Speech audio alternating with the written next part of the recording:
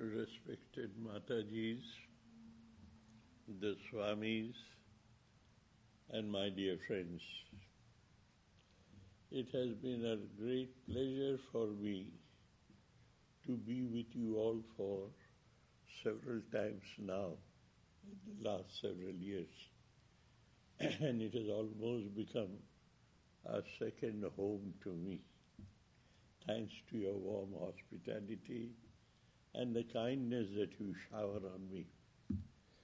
Today I have been asked to talk to you on a subject which is very dear to my heart, and I do not know how dear it would be to you if I am given the chance to explain it to you why it is so dear to me. The subject is Sri Ramakrishna as Swami Vivekananda saw him. Sri Ramakrishna as Swami Vivekananda saw him. That is the subject today. But when on the surface we study Swamiji's works, we analyze several instances which actually happened in Swamiji's life, we really do not find anywhere anything in which Swami Vivekananda has glorified his master. Though he accepted him as his master after a lot of struggle, as it were, conflicts, as it were, difference of opinion, as it were, but we do not find that concept of Guru Bhakti, devotion to the Guru, took a hold on him, sacrificing the sense of propriety. We don't find. So it is very difficult to quote from his literature as to he said about Sri Ramakrishna this. You would find it. So an authentic statement of Sri Ramakrishna as seen by Swami Vivekananda is very difficult to build up academically or scholastically. Then there are certain incidents in his life.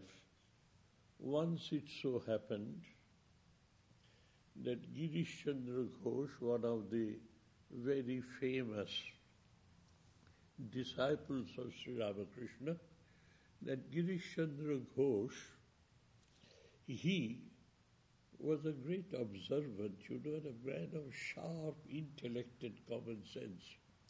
He saw the reaction between Ramakrishna and Vivekananda a little too deep, little too mystic to understand. It was not so with others. So he understood that there is some relationship between these two which does not exist between Ramakrishna and somebody else. Keeping that in view, he once told Naren, why don't you write a biography of Sri Ramakrishna? He says, oh, dear Mr. Ghosh, Ghoshja, that's a typical Bengali word. Oh, Mr. Ghosh, don't ask me to do that. I am not worthy enough a sculptor, that a sculptor thinks he can build up an image of Shiva and he ends up building up an image of a monkey. Don't ask me to write down my evaluation of Sri Ramakrishna. Instead of painting him in his own colors, I might create something obnoxious. Don't ask me to do that. It is beyond me. It's a recorded history. He felt himself inadequate enough not to write Sri Ramakrishna's biography. Then we find, after his return from the States, one day with all his Guru Bhais, his brother disciples, they were having an evening chit-chat. That's a common culture in Bengal, in Calcutta especially. In Calcutta, every evening, there's a fresh sea breeze blowing from the south. It washed the whole city clean, as it were. And the residents of Calcutta has a habit, go to the terrace, spread mattresses and etc., sit there and and enjoy the evening in chit-chatting and gossiping. That was the culture. So according to that, one evening at Balram Bose's house, few Guru Bhais settled together. There was an existing disapproval of Swamiji's method of teaching in the West. They thought, the other Guru Bhais, in a traditional manner, they thought that Swamiji, in every sentence, will express the excellence of his Guru, Sri Ramakrishna. But if you are students of Vivekananda literature, you will nowhere find he speaking, even uttering the name of his Guru anywhere.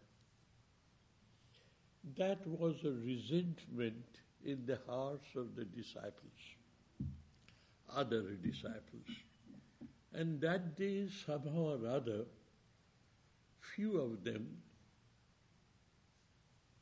got that courage in them, as it were, to blast him, that you are a very ungrateful disciple.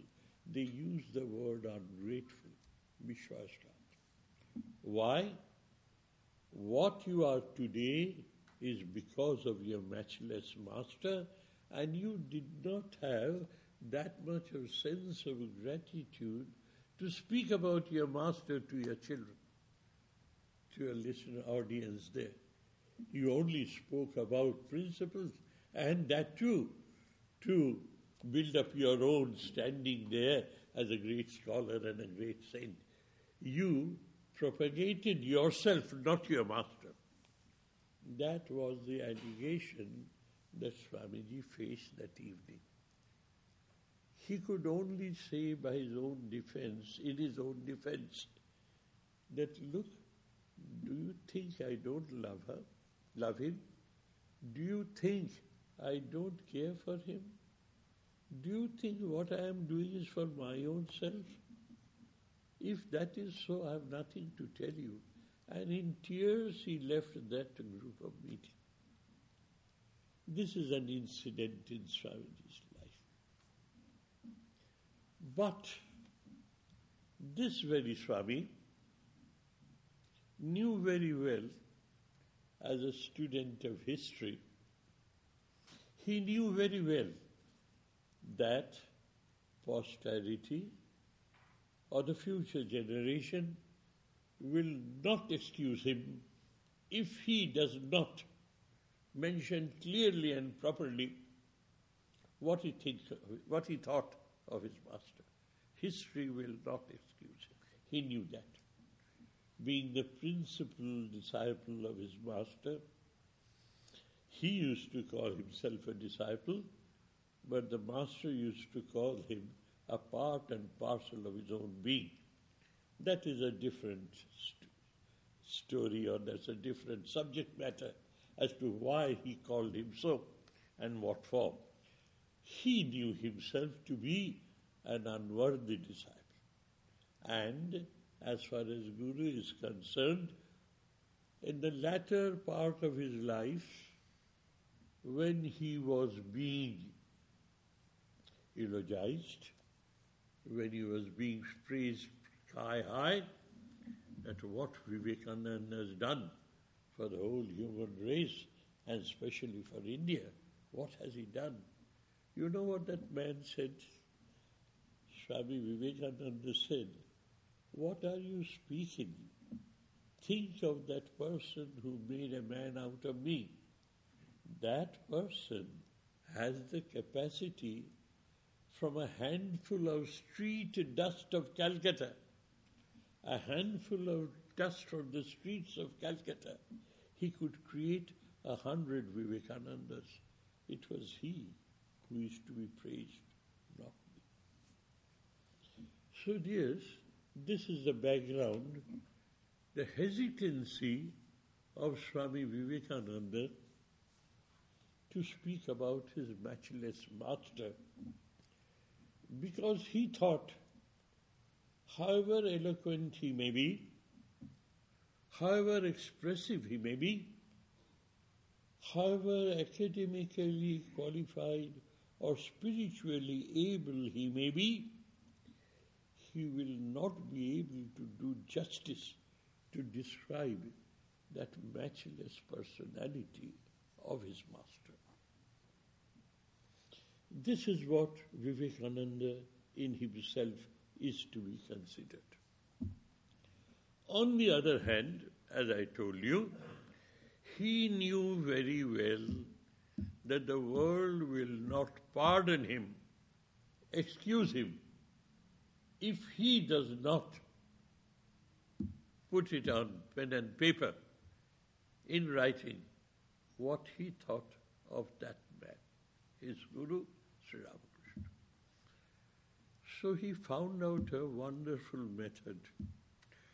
Clever that he was, intelligent that he was, he found out a method which is nothing else but an outpouring of his own heart, of what he thought of his master. But he did it so correctly and cleverly until and unless we point our fingers to it, draw your attention to it, it will just pass by, as one of the hymns written by him, which by daily repetition loses its novelty, its charm, and our capacity for an in-depth study of what he wrote. I will try to draw your attention to that shloka. It is generally known among the family of Sri Ramakrishna's children, it is generally known as Pranama Mantra. After worshipping him, this is the parting mantra that we recite, and we try to maintain those ideas within ourselves so that it helps our personality to undergo a sea change. What is that Pranam Mantra here? Let me recite it for you.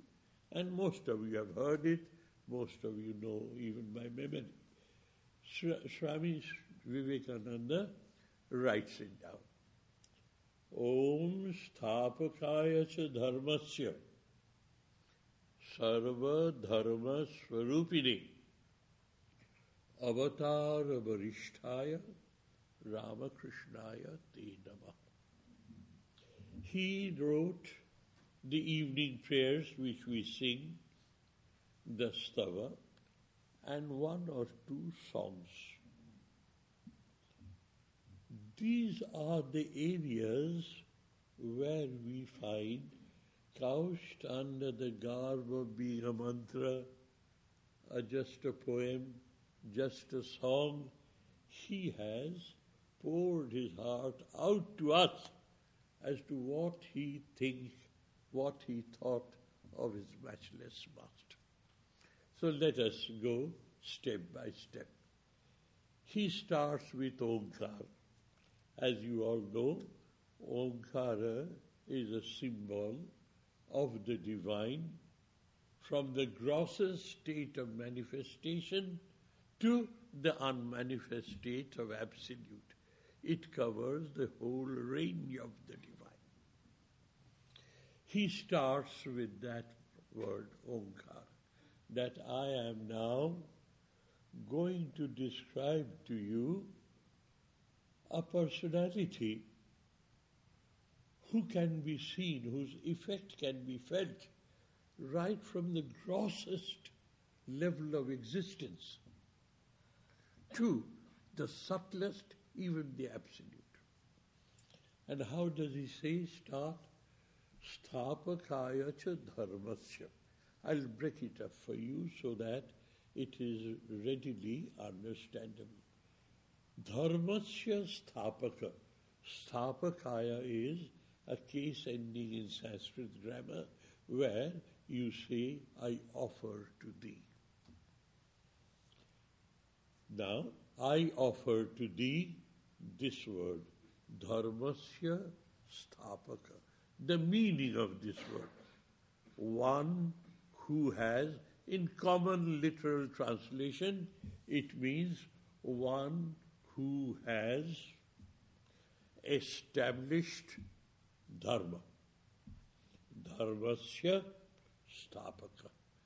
One who has established dharma. Now the first contradiction arises. Dharma, according to Hindu concept, is that which is eternal, which is everlasting, ever existing. Symbolically, it has been expressed as breathing of the divine. Breathing of the divine is one with the divine. It is everlasting, ever existing. Sthapaka means one who establishes, literally. That means Swami Vivekananda is saying, you are, O dear Lord Sri Ramakrishna, I bow down to thee. Why do I bow down to thee? Because I feel you are the establisher of religion. Now the word religion, I'm afraid, dears, is a little different translation. It conveys different meaning than the word dharma. Dharma means dharate iti dharma. It is something, maybe a basket full of ideas, holding on to which, dharate, holding on to which a human being protects himself or herself from degrading into an ordinary biological creature. A basket full of ideas, a basket full of values, holding on to which a human protects himself or herself from degrading into the level of a biological creature which he or she is. And this is a negative approach. You protect yourself from degradation. And what's the positive approach? The positive approach is holding on to those ideas, those basket full of ideas and values. You upgrade your level of personality from egocentric personality to the divine. You hold on to that. That is dharma for you. That is the special meaning of the word dharma in Sanskrit. To be very light-heartedly, it's a basket full of ideas, not only one idea. Because infinite cannot be finitized. If you have to have a concept of infinite, you must develop the faculty and capacity to spread your faculties to infinite dimensions. Dharma is that, holding on to which, though you are a biological creature, you stop yourself from degrading to that level of a biological creature. holding on to which you upgrade your egocentric personality into a divine-centric personality when you have divinized yourself. Become a man of God, one with God. That is the range of dharma, the effect of dharma in human life. And that dharma, according to the same conviction, is eternal because it's the breath of God. God is eternal. Dharma is eternal. Sthapaka means one who establishes it. Is it not a contradiction in terms? It is eternal. How can one re-establish it? So let us put a question mark. Was Narendranath carried away by the euphorics of Guru Bhakti, devotion to a Guru? He lost his sense of proportion. Let us keep a question mark there. Give him a little time to prove himself right. Don't sit on judgment straight away. Have a little patience. So, we find the first statement that Swami Vivekananda makes, allow me to address it as Narendranath. Swami Vivekananda seems to be a little far away, but Narendranath is very close to us. So, Narendranath has written something. If I translate it literally, it makes no head or tail. And I'm not going to accept him. I keep a question mark. Then he utters two more words in the first line of the sentence. Sarva Dharma Swarupina. There's a second reason why I bow down to thee. First is, he's an establisher of Dharma, whatever it may be. Second is, he is the epitome, he is the essence, he is the, I would say, gross manifestation of the essence of religion.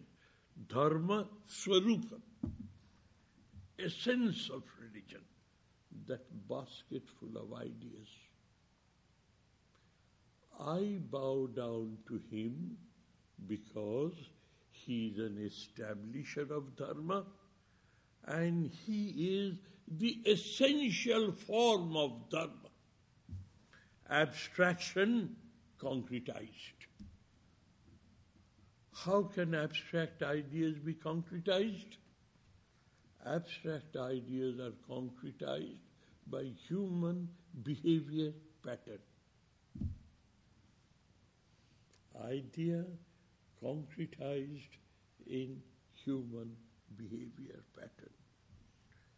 So, this is the second reason Narendranath says that I bow down to thee because of these two reasons. We keep question marks. Let us first understand it literally. Then he says, Avatara Varishta. You are the most, I would say, magnificent, most excellent manifestation of the divine.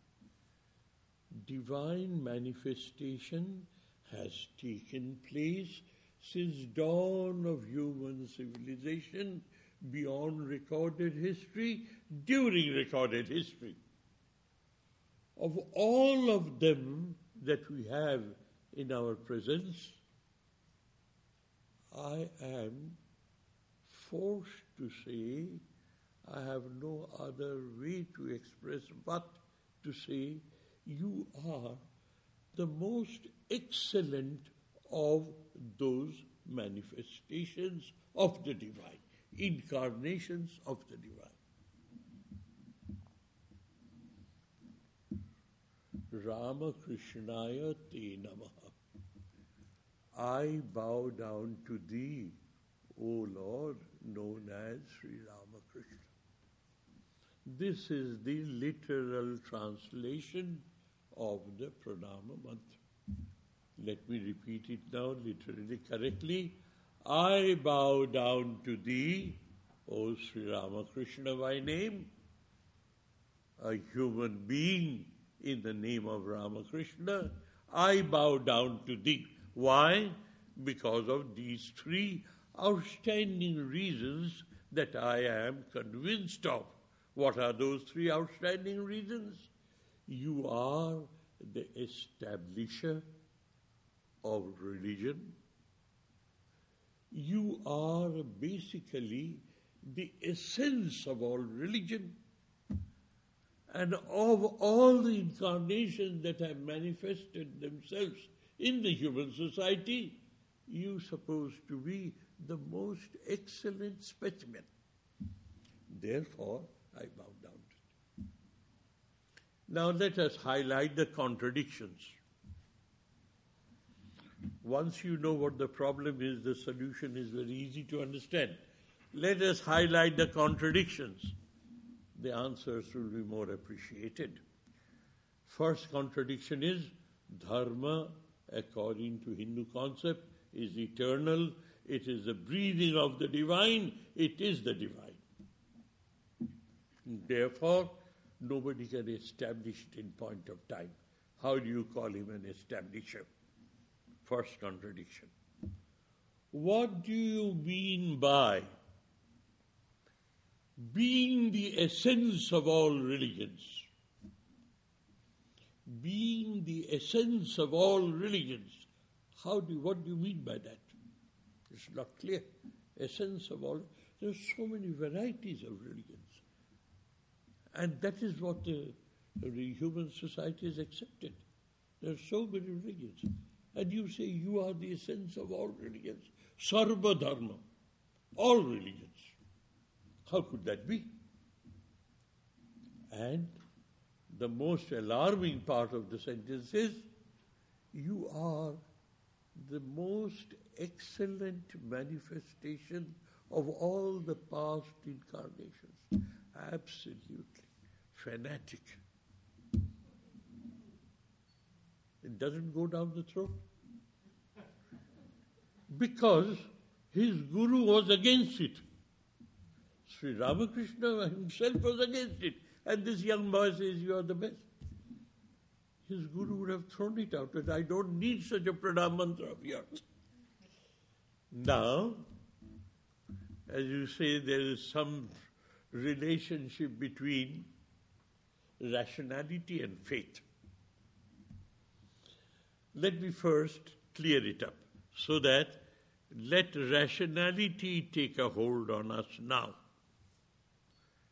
Narendranath, by his own life, by his own conduct, the way he lived, moved, had his being with masses, and left a mass of ideas for us to understand. For all practical purposes, he could be called a teacher. Now, when we were students, we knew nothing about Euclid's geometry. By way of an example, where faith and belief and rationality coexist together as a complementary to each other, not a contradiction. We, with our limited sense, we always find contradictions. But the whole universe is in harmony with itself. And the purpose of religion is to find out that harmony and live your life according to that harmony. So, I knew nothing about geometry. One day when I went to my geometry class, I found my teacher had scribbled something on the blackboard to cut off his time to explain. 2 sides of a triangle is greater than the third side. That was the hypothesis. How could that be? But I didn't have the courage to say, no, it's not possible. I gave my teacher a little time and a chance to prove himself right or wrong. I held patience. I held my patience, let him have his chance. This faith and belief on your teacher to give you a little time to explain himself, and you hold your opinion, that is faith and belief for you. You are rationally not convinced, but you allow your teacher a little time to guide you by your nose ring, as it were. A wild buffalo is guided by a little boy. Why? He has a finger in that nose ring. So what does your teacher do? He says, look, dears, these are the two triangles. I'm going to prove to you any two sides joined together is greater than the third side. And he starts. This is this, this is this, this is this. He deduces. And you, with your popped up eye, you listen. Ultimately, you do not know he has come to the last stage. Therefore, two sides of a triangle is greater than the third. QED, no more questions. You were not rationally convinced. You were convinced at the end. You gave your teacher that amount of time by holding your patience, holding on to it. Let the poor man explain to me. Then only I'll give a nod of assent. And ultimately you had to give a nod of assent. That time lag, that time frame is known as faith in your teacher, belief in your teacher. So don't make all fuss about rationality and faith. Try to understand, how do you harmonize everything rationally? Now we are in a position, what Swami Vivekananda says, Narendranath says, on the face of it, does not agree. It contradicts the traditional values of concept of religion. It contradicts the very idea with which he is praising his master. His master never believed in it. Excellence, the most excellent manifestation of the divine. Now, let us give Narendranath a little chance. Let us listen to him, how he looks at it and why he was convinced enough. Excuse me if I use these words. He was held by his neck to write so. By whom? By his matchless master. He never did anything by his ego. He was always prompted by that force of his master. And that force was so concrete, dears, it may appear to be a fairy tale. Few days before he cast off his body, he declared, he announced, look, I am not going to live any longer. The hand that was holding my wrist and made me do whatever I have done up till now, I feel that hand has disappeared. I will not live for long. So, dears, don't say it is Narendranath's statement. Narendranath was made use of to write this eulogy. And now let us get into the essence of the matter. Dharma is something which is eternal, so it cannot be established. Let us see. With the onset of modern science, what held our thinking, whatever is true, whatever is real, is demonstrable. Multi-billion-dollar laboratories are required to prove the mysteries of nature to be true. Those which were mysteries, mysterious, has been made blatantly understandable, rationally. So, the main theme is, seeing is believing. or widen your scope, your 5 sense organs. Your 5 sense organs constantly interact with the world. And the impression carried back, transformed by your brains into ideas, and you say, I believe. I have no other way but to believe, because it is being demonstrated, made possible to be perceived by my 5 sense organs. Good enough? You say God exists. Can you demonstrate? No, he cannot be demonstrated. However arguments you may prove, a subject cannot be objectified. All the, I would say, abstruse, scholastic and academic, pedantic discussions in the scriptures, an eternal subject, his eternal subject, he cannot be objectified. So, because he does not fulfill the conditions of scientific approach, that whatever is real is demonstratable.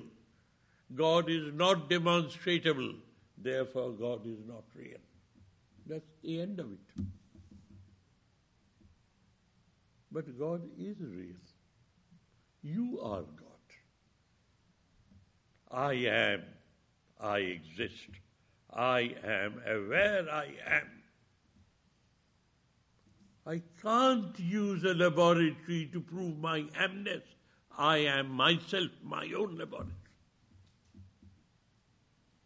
My conviction of my amness, I exist, I am, that conviction is so strong, even if that God comes and tells me, Sridharananda, you are not, I will politely say, sir, you are a busy man, keep busy, leave me alone.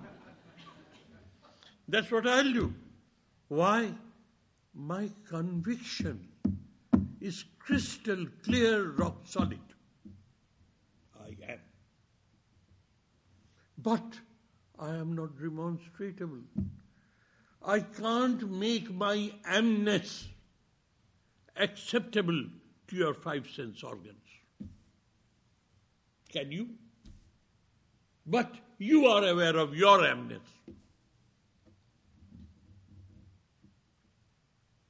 It was left to Sri Ramakrishna to convert his psyche, to convert his physical frame into a laboratory without investing a penny,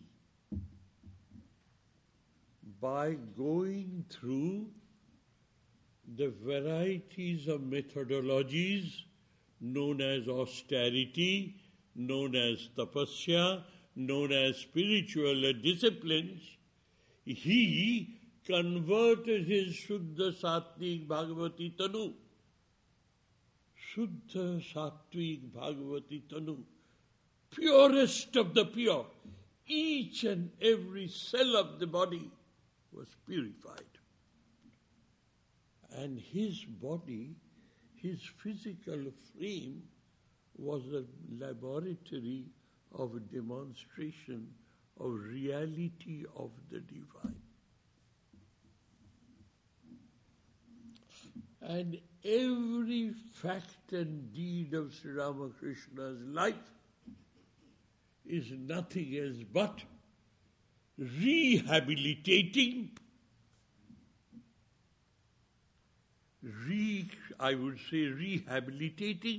reinstalling what? The lost values, the lost credibility, the lost stability of religion. Religion and God was being pushed into that category known as superstition. Sri Ramakrishna, by his own life, and I would request you to put your thinking hats on and oblige me, please, by going through his biography, which was written and collated from people who lived with him. Not a 300 years gap or a 200 years gap at that time, his biography, where you find every bit of his spiritual discipline, his tapasya, his austerity, being described to the greatest detail.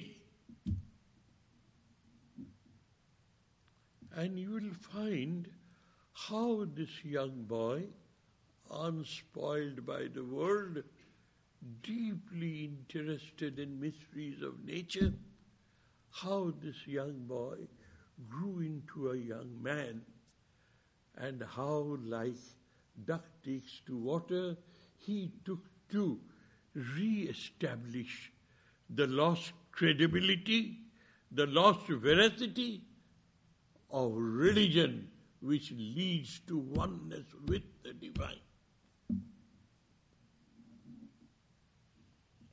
So now, a light is seen in the end of the tunnel.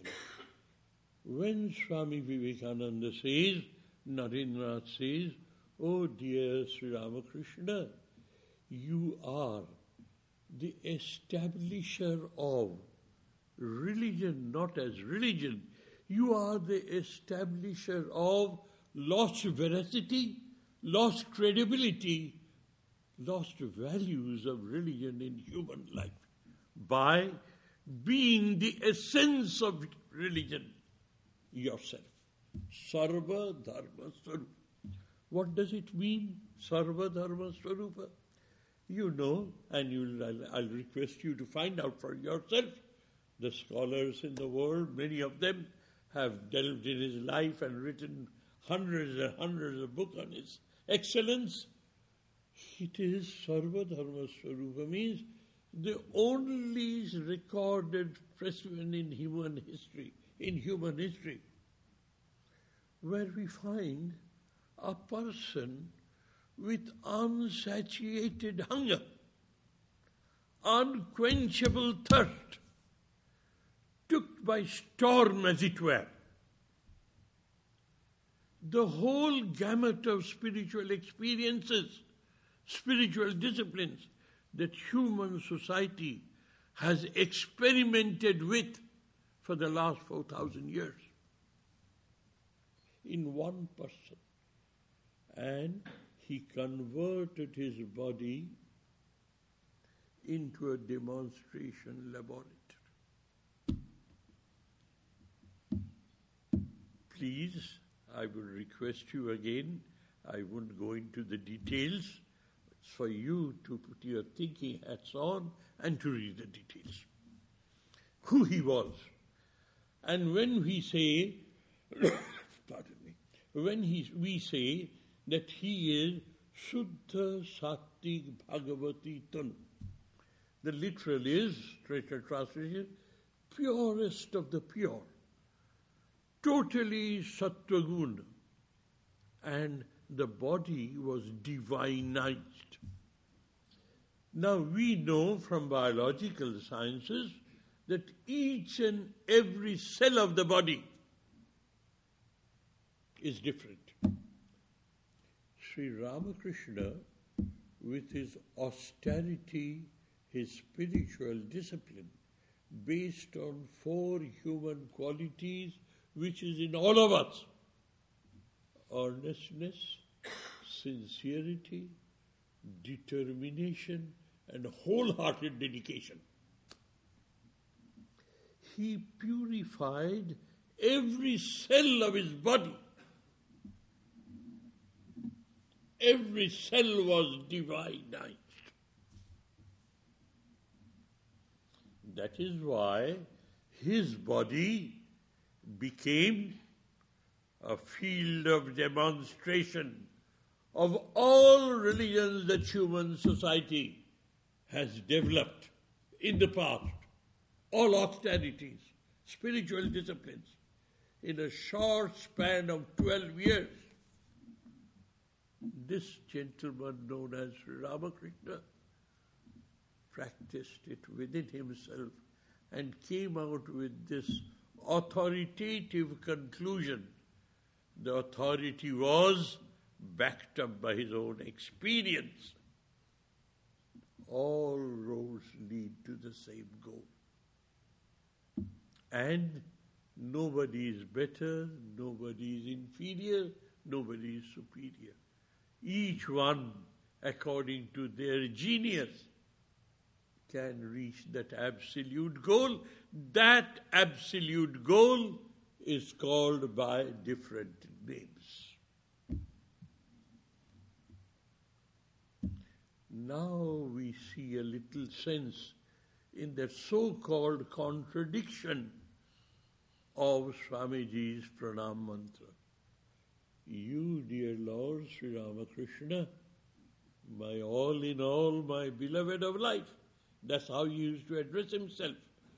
That you, dear, you have, by your lifestyle, by your spiritual achievement, and the way you lived, you have rehabilitated the lost credibility, the lost value, the lost relevance of Shasvata Dharma, eternal Dharma. That is the call of God on human to come back to me who are heavily laden. That is it. All religion is nothing else but a call of God for the child to come back home.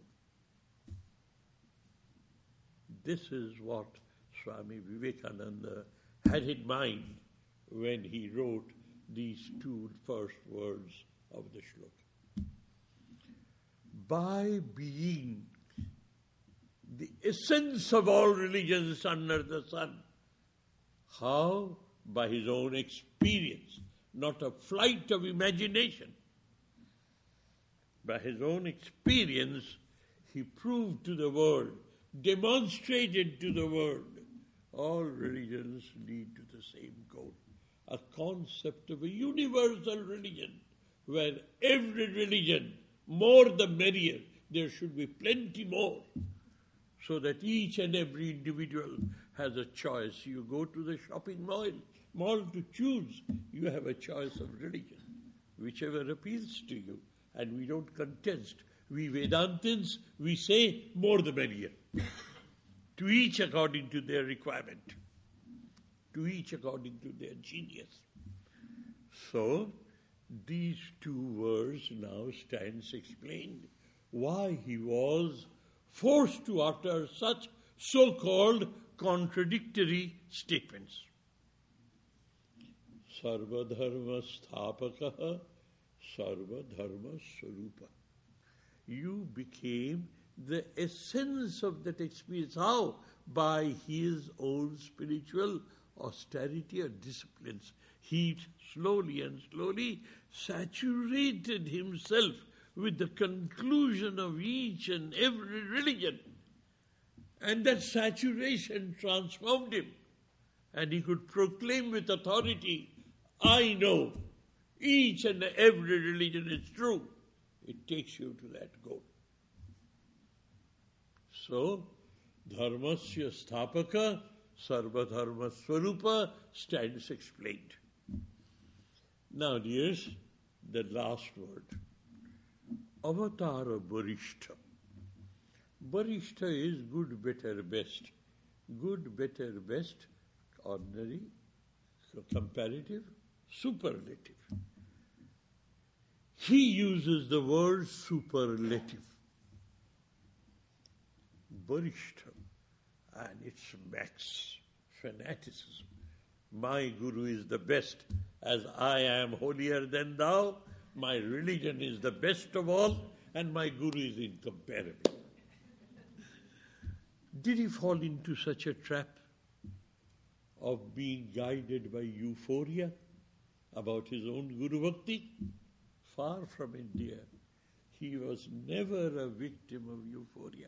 That's why he was kicked around in his lifetime.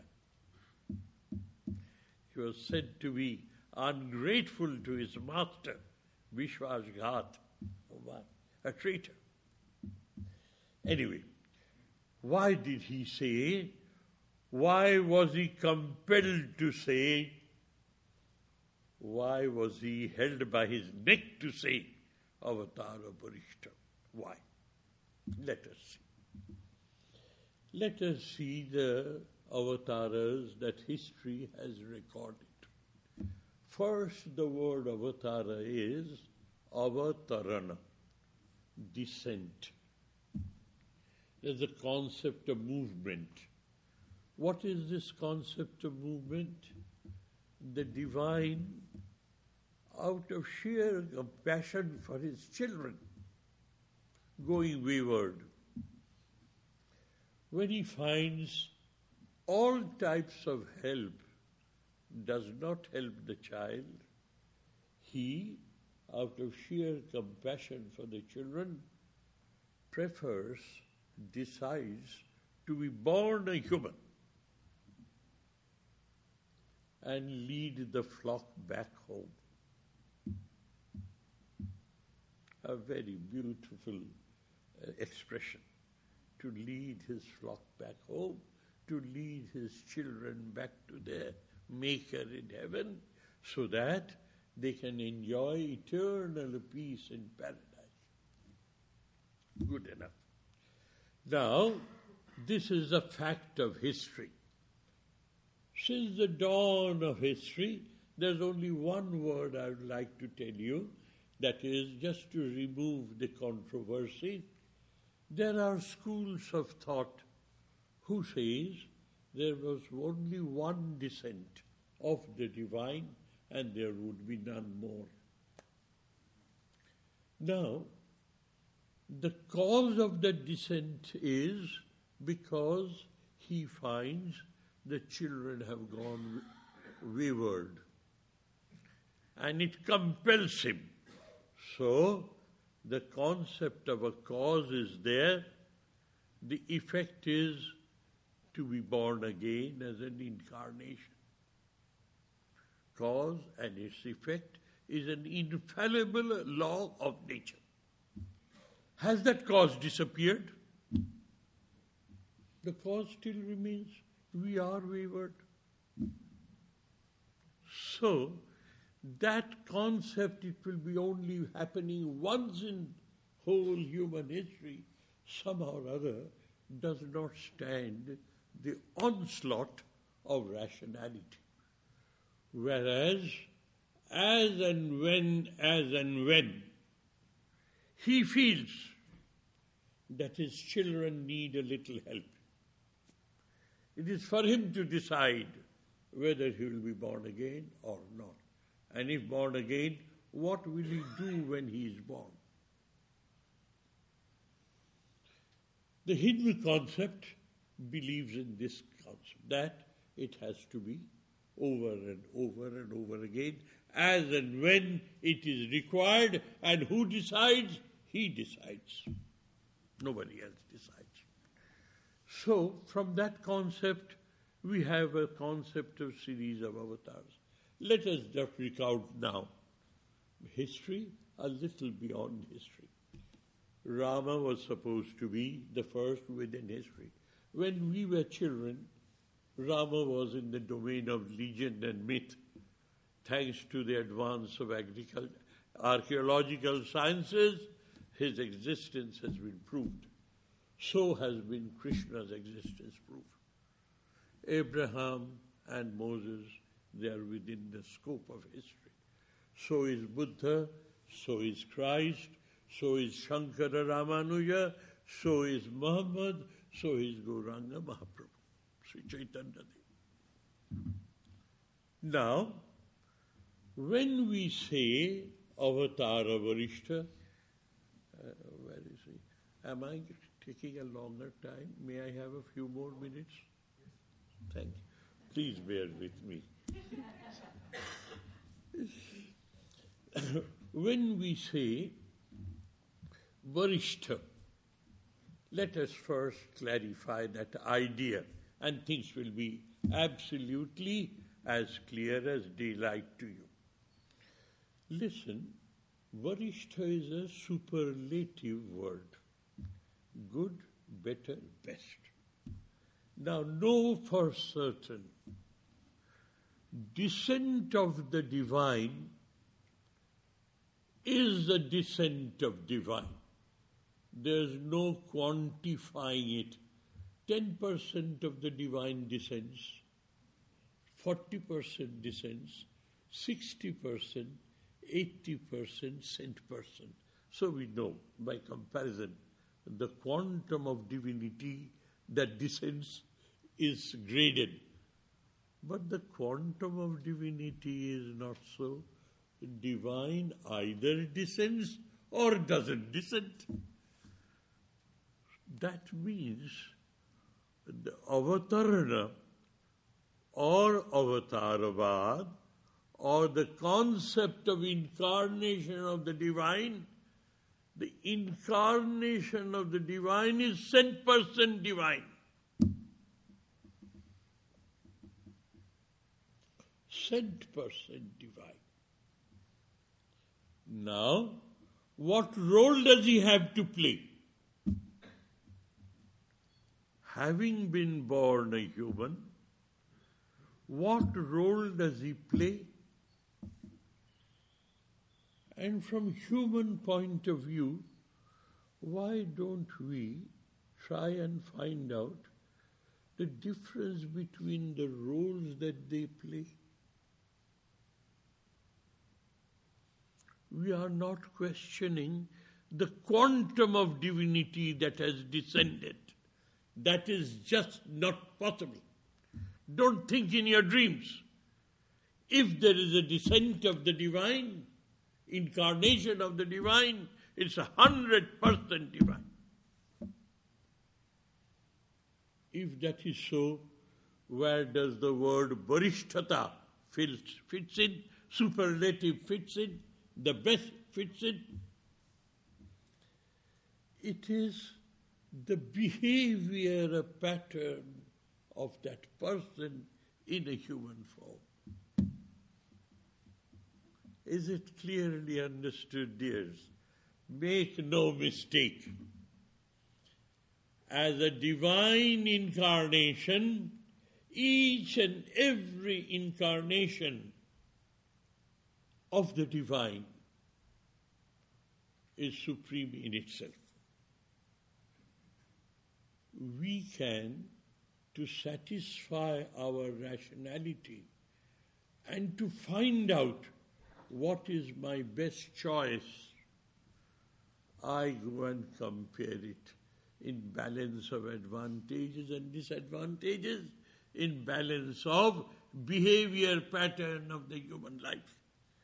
There I say good, better, best, not in the quantum of the divinity. This is the first explanation. Therefore, let us see and evaluate the behavior pattern of the past avatars. Though that behavior pattern was conditioned by the requirements of society.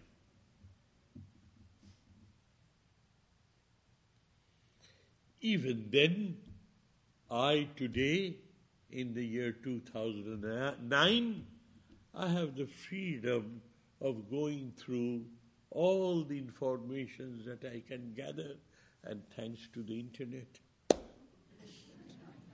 thanks to Google, you have everything on your fingertips. With that, I try and find out what was the behavior pattern like. How did he conduct himself? So let us see. Sri Ramachandra, the first in the Hindu mythology or history. He was born. The day he was born, prior to that, the whole world knew that Ravana is grown up beyond his boots. He has swollen head. Instead of one, he has 10 heads. And he's protected by Shiva's blessings. He's indestructible and he's creating havoc in the cultured society. He has to be destroyed. Physical annihilation. That's the only way out. Who can do that but God? So God was born to save the society of tyranny of the demon known as Ravana. In that process we find 2 or 3 incidents which violates the concept of ethical behavior and moral behavior. One of them is slaying that person known as Bali. And there are 2 or 3 more. Let's not get into that. Somehow or other, sitting here today, shouldn't have done that. Somehow or other, shouldn't have done that. And the worst thing today, as far as I'm concerned here, I'm very, very, very deeply involved in it. He brought his divine consort along, Sita Devi, Ma Janaki. And what do we find? She played a second fiddle, a role of a second fiddle. Not only that, she martyred herself, sacrificed herself to enhance the standing of his matchless husband. Maryada Purushottam Rama, a person who is known for equity, fair play, justice. That was Rama. Equity, fair play, justice. That's why he is worshipped today. Where would his equity, fair play and justice been had Ma Janaki not sacrificed herself for him?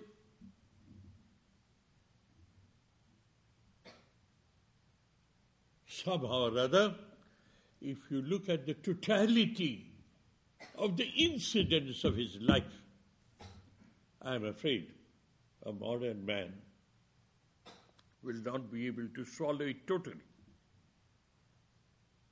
Next comes Krishna. The same theory applies. More so, we would not be able to understand why Srimati Radhika was forgotten, totally obliterated, since he left Vrindavan and went to Mathura. A neglected soul in an epic. There are so many other things there. I will not come into picture. Overall conclusion is there are happenings in their lives which does not appeal to a modern man. At least it doesn't appeal to me. Not that in totality, but several areas doesn't appeal to a modern man. We come to Christ, Buddha. Everywhere you will find either they are accompanied by their divine consort to set an example or to play a role, however undignified it may be. There are occasions when they have come alone without their divine consort. They have come with their divine consort to highlight what is the concept of sacrifices. Christ came without a divine consort and left such an indelible impact on human society that his concept of charity, his concept of compassion, his concept of giving your other cheek to be slapped upon when one has slapped on the other. It can never be forgotten as long as one single person lives here. Similarly, Buddha. So their impact for the welfare of human society is unique and unparalleled. But let us see their history, life history. We find areas where we do not understand and we say it's not acceptable. Rationality and faith. That is how they are contradictory.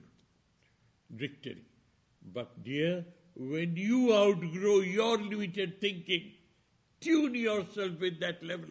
You find no incongruity. That is your own spiritual growth. It is something else. What happens is, we on analysis find the most important aspect is, how did they treat their divine consorts? They have always played a second role, a second fiddle. Not only that, they sacrifice themselves to enhance the standing of their matchless master. Now let us look at Sri Ramakrishna. The first unique aspect of his character is the only man in human history who has gone through all the disciplines of all the religions under the sun. And not only that, he proclaims to the human society, all religions are true, provided it's practiced in the true spirit. Such a word of harmony, such a word of embracing the whole gamut of human spiritual civilization or culture in one sweep, the world has never seen before. Secondly, converting his body into an experimental laboratory. I will only quote one incident now, dears. Please bear with me. Let me finish it to my satisfaction. However, it's an inflictment on you. You know, it so happened that Sri Ramakrishna had achieved that spiritual height of oneness with the divine. And he was always tuned to that idea. He's one with the divine. In many, many lives of the avatars, we have this description. Either they claim so, they say so, or once in a while they can foretell what is happening. Fortune telling or future telling, depicting future. Now what happened, one day in the afternoon, it was a Sunday, he was walking on the bank of the river, Ganga, where he used to live in a garden house, temple garden house. He found some noise coming, quarrel happening. He saw two boatmen were quarreling with each other because both claimed that the client was his. In days of, I would say, poverty, that was the boatman's livelihood. They used to crisscross, ferry across the Ganga and bring passengers, take back passengers. And hot words flew into a temper, and one of them hit the other a tight slap in the back. Sri Ramakrishna was about 150 feet away. His only contact was visual contact. As soon as the other was hit, he yelled, he wept in anger, agony. Oof!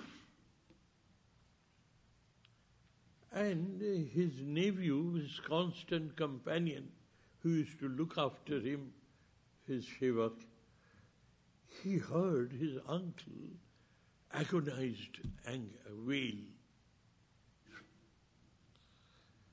What has happened to you? Why do you wail? He, in his own surprise, turned his back. And Hridaya sees, the nephew sees, dark black spot.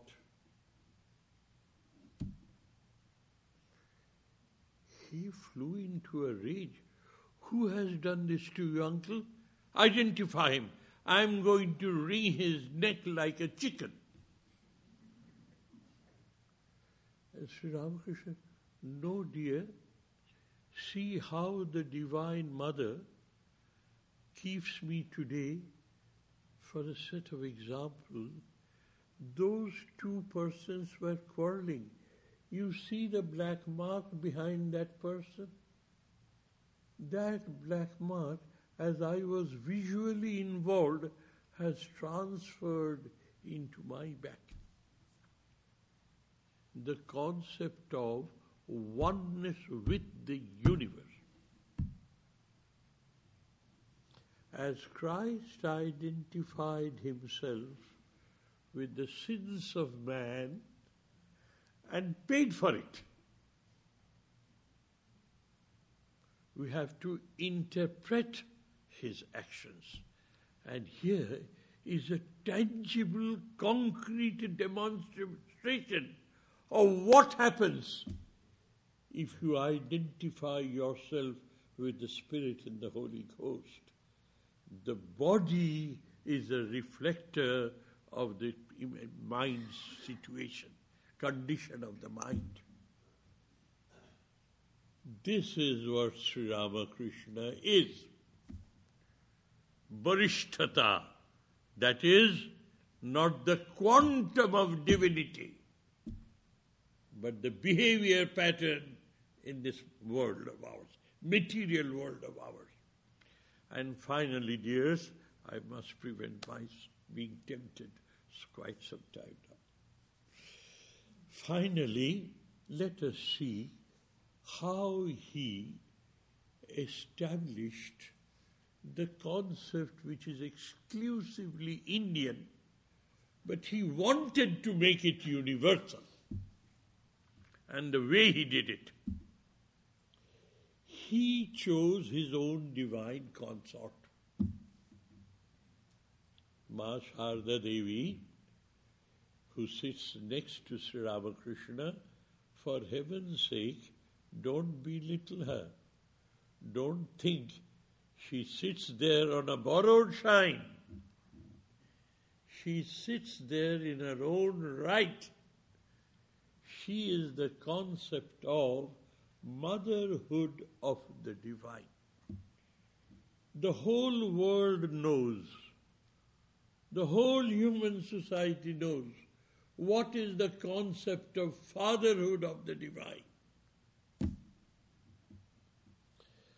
It was in the Vedic ages we find first the rishis looking up to the skies and saying, "Oh dear, I understand you exist. You are the sublime. You are the supreme. You are the essence of the cosmos. But how do I conceive you? Uttava Kumara, Uttava Kumari." That's the outpouring in the agony of the hearts of the rishis. We are sure there is an absolute existence. And how do I conceive that absolute? Do I conceive you, dear Lord, as a father of this universe? Kumara is in masculine gender. Uttava Kumari, or in the feminine gender. How do I think of you? And then they say, what distinction does it make? Absolute has no gender. Let us leave it to our imagination. If I so desire, my God is the mother of the universe. You can say, my God is the father of the universe. It's your choice. In India we find now, whenever they have chosen a father figure of the divine, immediately they have chosen, by contrast, the mother figure of the divine. Shiva, Shivani, Brahma, Brahmani, Vishnu, Vaishnavi, Narayan, Narayani, one after the other. They are the same, but they are together all the time. Now, this concept of motherhood of the divine prevailed in Indian mythology, prevailed in Indian philosophy, prevailed in Indian spiritual life, but left in the domain of mystic relationship between the devotee and the Lord. World had never seen what that motherhood of the divine could be. if it is in flesh and blood. We have seen avatars as father figure of the divine. The mother figures came with them. The divine consorts, because of requirement of the society, sometimes it came, sometimes it did not. Makes no difference. How were they treated? I'm afraid as second fiddle. How was the Holy Mother, Sri Sharda Devi, treated? The one incident is good enough, the rest I leave to you to study. Sharda Devi was chosen by Sri Ramakrishna as his divine consort. He accepted her, not only accepted her, he worshipped her ritualistically. And how did he worship her? As a mother figure of the universe. And what is the concept of motherhood in Indian tradition? The softest, the sweetest, the most gracious, ever forgiving, ever forbearing motherhood of the divine. Sri Ramakrishna worshipped his so-called wife, Sharda Devi, who was 17 years younger to him, made her sit on a raised pedestal where the divine is worshipped, and worshipped this living entity, this woman, this lady, as the motherhood of the divine in these 5 distinct attributes. The world needed that. When you look at it from this point of view, dears, you will find that Sri Ramakrishna's living pattern, his behavior pattern as long as he lived, had such unique characters in it. You cannot shut your eyes to that. So, this concept of all religions leading to the same goal, which should be the basis of human harmony between religions, the concept of a universal religion, notwithstanding what is your faith and belief, but you can convert every moment of your life, which is nothing else but a performance of his duty, into an endless interaction with the divine, changing the concept of work into a concept worship. Without God, with God. These are the contributions that Sri Ramakrishna made to the modern society, where religion was being put to that corner, the area, as superstition. That religion was rehabilitated in its splendor, in its glory, and rehabilitation of the lost concept of motherhood of the divine by bringing his divine consort along. Not only that, he left her behind for 34 long years to show to the world, to demonstrate to the world what is to be a divine mother of the universe, though contained in flesh and blood.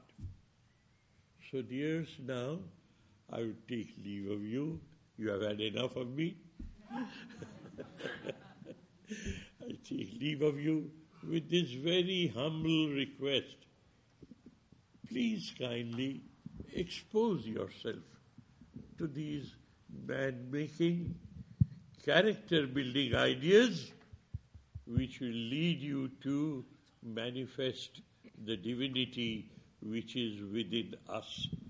The word avatara if taken from general point of view, we are all the descendants of the divine. We are the divine. Only we have forgotten our true identity. Such discussions, such interactions, such thought processes will help us to manifest that divinity which is hidden already within us. And the purpose of all this talk is to help us to manifest that divinity which is already within us. Thank you, dears. Thank you ever, ever, ever so much for bearing with me for so long. May the Divine Trinity bless us so that we may read that goal of eternal peace, eternal tranquility, joy and ecstasy. That is what life is meant to enjoy.